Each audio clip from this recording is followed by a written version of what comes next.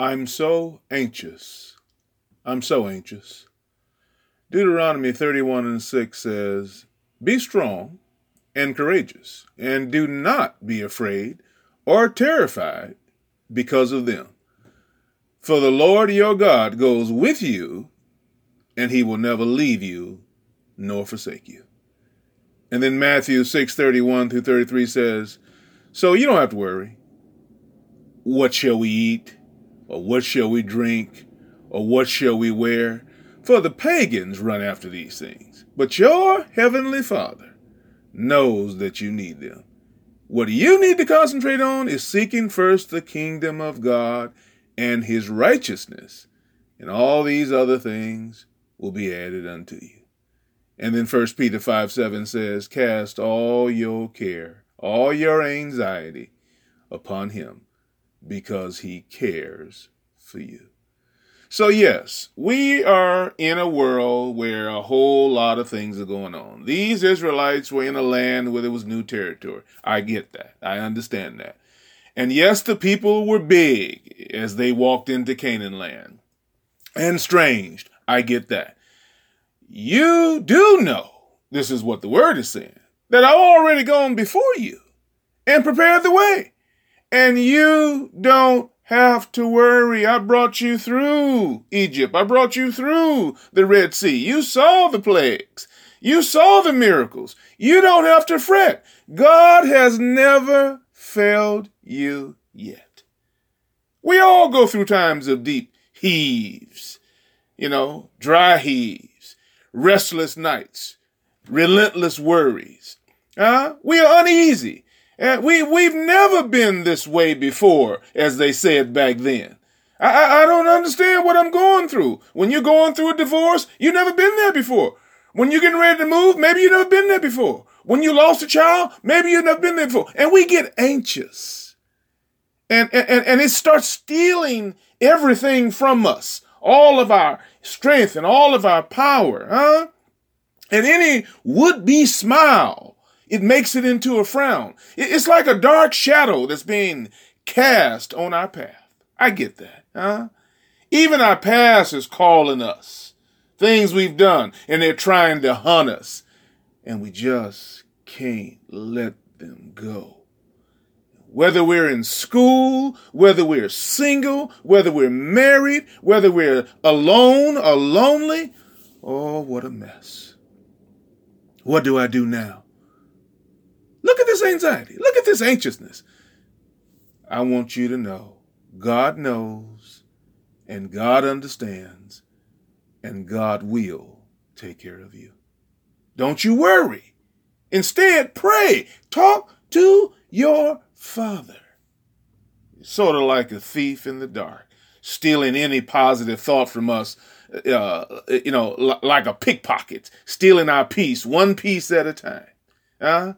Anxiety is kidnapping our joy, and it's draining every resource of strength we have. It leaves us emotionally crippled and bankrupt. We've become spiritually paralyzed. Oh, we're so anxious. And it just refuses to go away.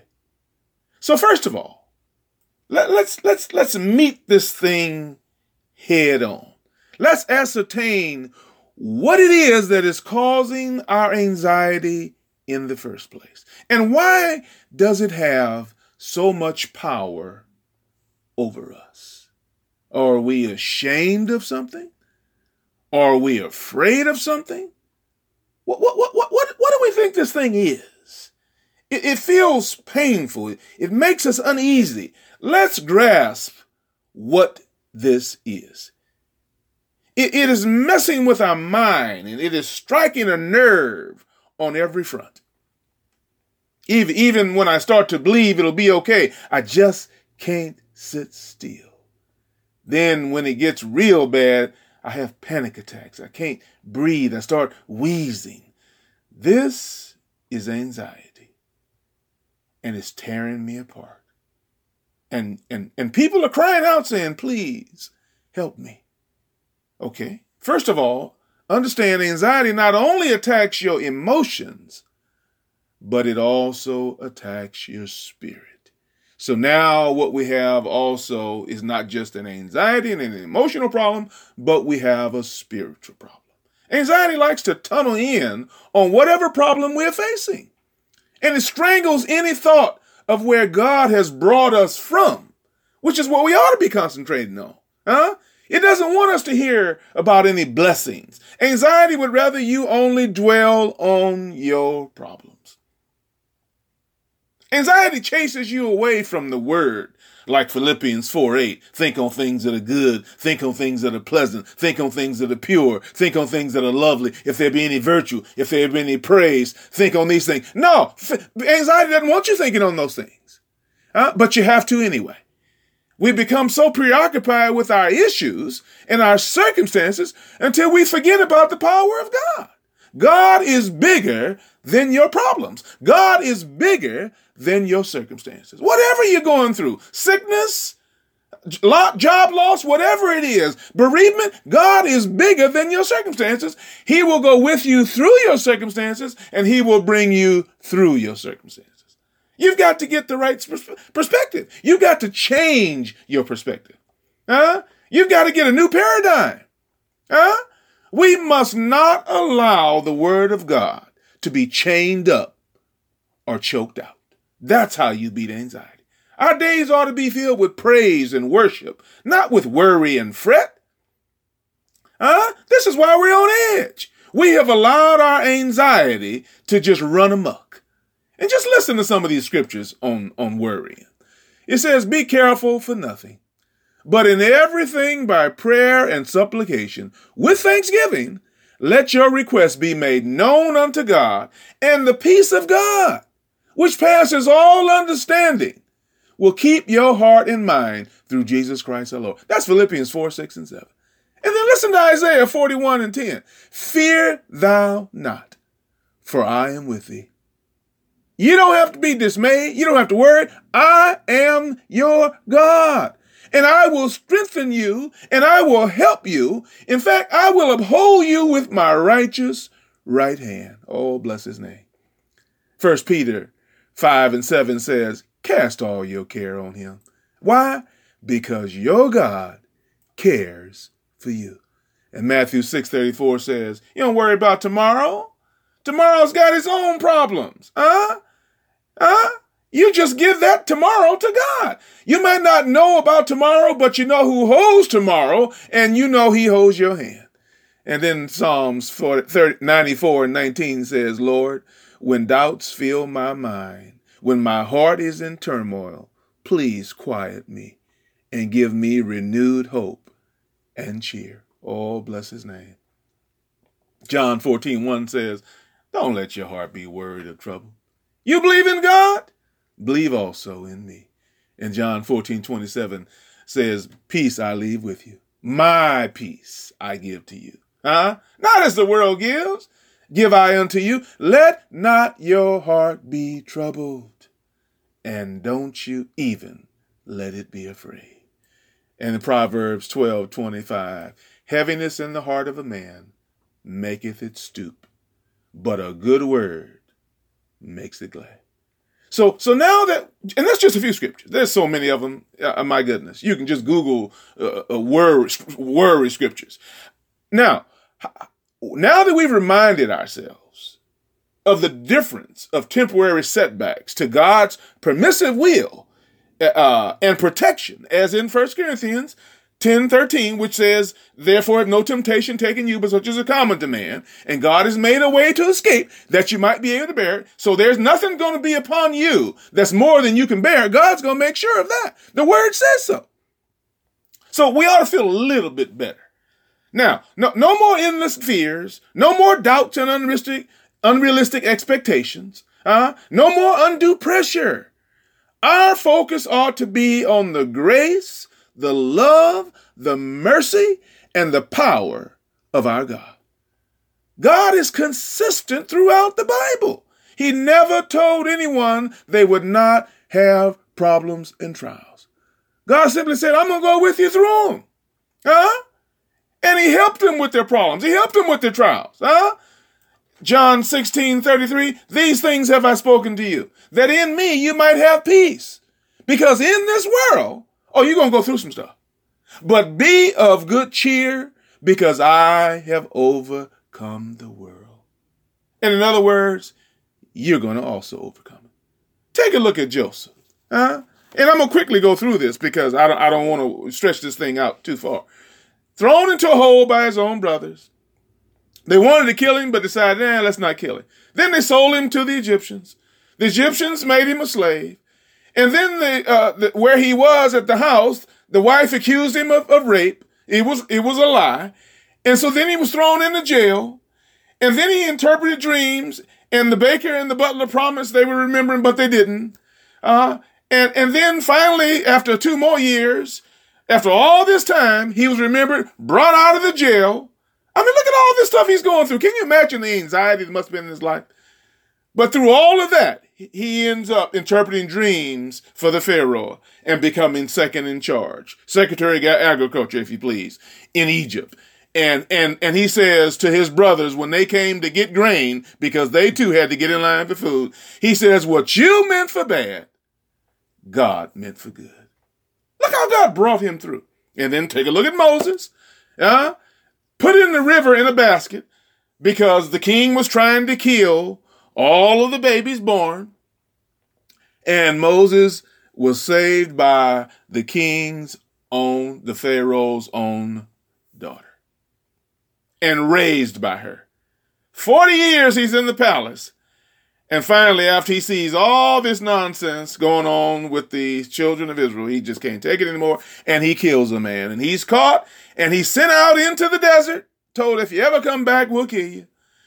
And for 40 years he's in the desert. And then he sees up on the mountain a burning bush. God speaks to him. Look at all the anxiety he's going through. And now at 80 years old, God tells Moses, I want you to go back to Egypt and tell old Pharaoh to let my people go. You think he wasn't anxious? But you know the rest of the story. I don't have time to go into it. You can read it for yourself. And look at Elijah, how he dealt with Jezebel. And how he said it wasn't going to rain for 3 years. And then he made it rain. And then he took him up on Mount Carmel and with all those prophets of Baal and killed all of them. And Jezebel said, I'm going to kill you. Now here's a man who stood for God and worked for God and proved God's miracles. And then because Jezebel, the queen, said, I'm going to kill you, he ran for his life. He started thinking about all of his anxiety as opposed to thinking about God. He told God, he said, God, you don't understand. I'm the only one left who's praising you, who's lifting up your name. And God had to tell him, Elijah, I appreciate your sentiment, but you're not the only one. I got 7,000 other prophets who have not bowed down to Baal. But look at what he had to go through. And then look at Esther. I got to move real fast here. Esther, Haman tried to kill her and all the Jews. And Esther went in there and her uncle told her, you got to go in there and you got to tell the king who you are. You got to tell him what's going on. And she told the king what was going on. And he told her, he says, this day, Esther, was made for you that you might tell the truth. This day, that you might tell the truth. And that's when they said, King, this is what's going on. And she told the truth and saved the Jews. God told all of these witnesses, don't worry about your problems. I got you. God told them like he's telling us, don't you worry, don't you fret. I got you.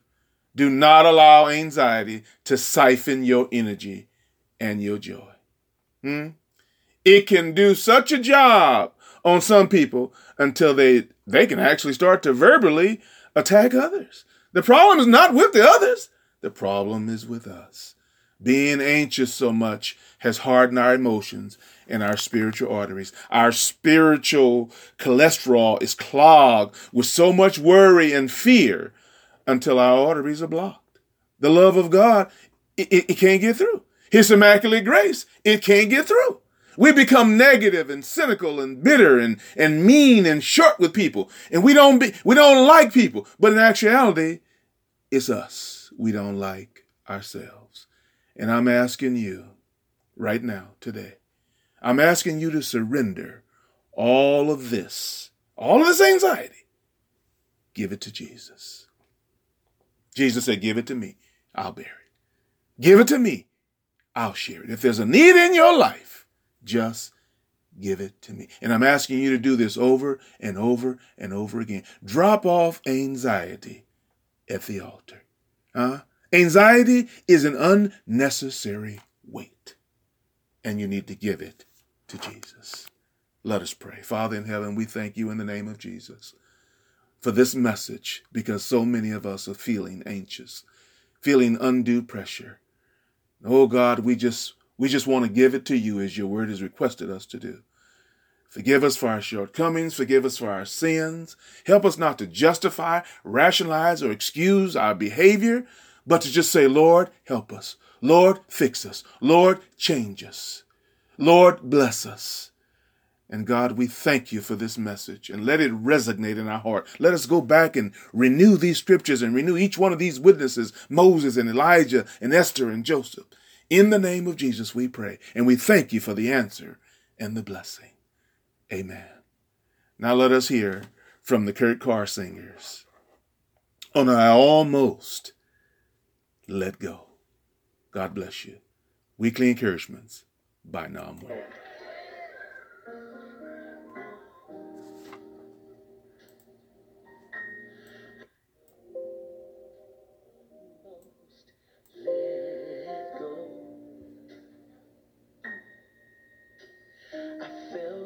I just couldn't take a life anymore. This is my testimony. My problems had me bound. Depression weighed me down.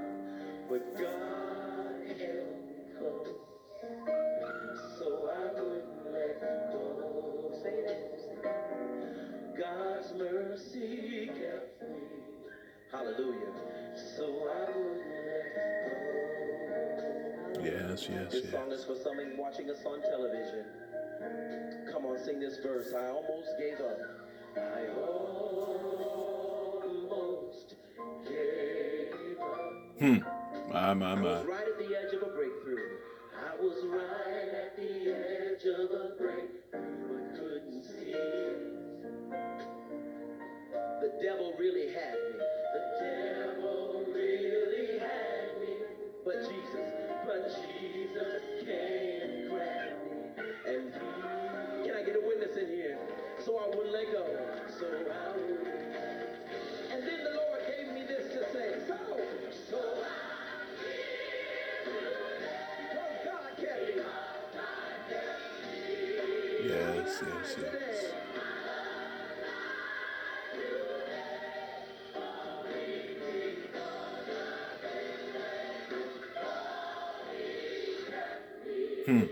Hallelujah. God kept me. He kept me. So I wouldn't let go.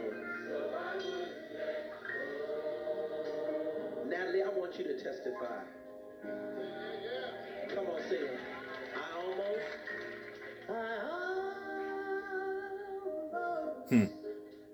let go. Yes.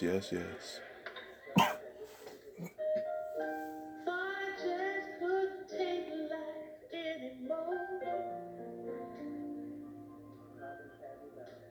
My problems had me bound. Depression wore me down. But God, He held me close. So I wouldn't let go. His mercy held me. So I wouldn't let go. Let's make the devil mad. Let's sing the second verse. You know I almost gave up. I was right at the edge of a breakthrough. I was right at the edge of a breakthrough, but couldn't see. The devil really had me. The devil really had me. But Jesus came and grabbed me. Yes. Help me. So I wouldn't let go. Come on, lift your hands up. Everybody, so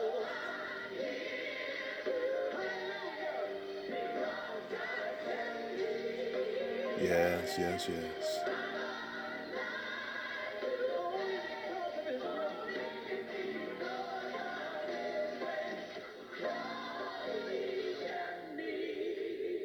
God.